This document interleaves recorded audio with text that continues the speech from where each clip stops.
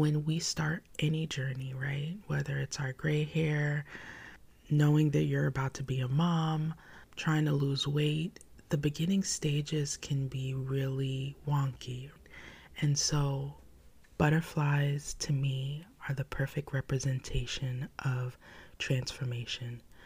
As a caterpillar, they don't look the cutest or as beautiful as they will as a butterfly, but it represents the challenges, and especially when they're in the cocoon or pupa stage, before they emerge to be a butterfly, there's lots of struggle.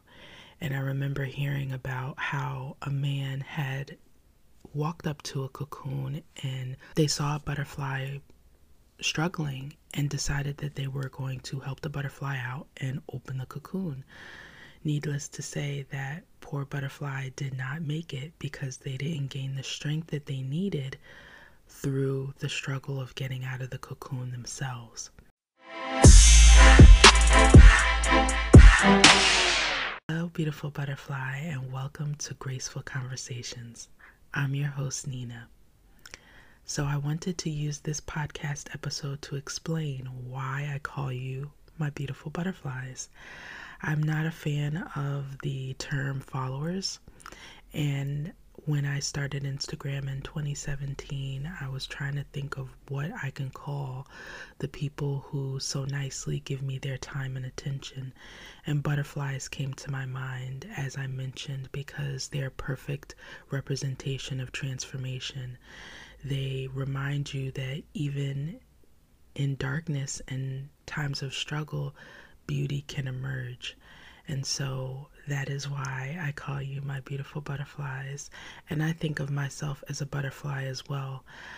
An interesting fact about butterflies is even when they do come out of the cocoon, they do need some time. I didn't realize it says that their wings are still very weak, and it takes time for the blood to circulate and for them to get strength in their wings. As I mentioned before, it's important for us to allow space to be human, to allow space for that wonky stage, for that bumpy stage, bumps in the road, detours, but at the same time not lose sight of what the end result can be that comes out of those challenges.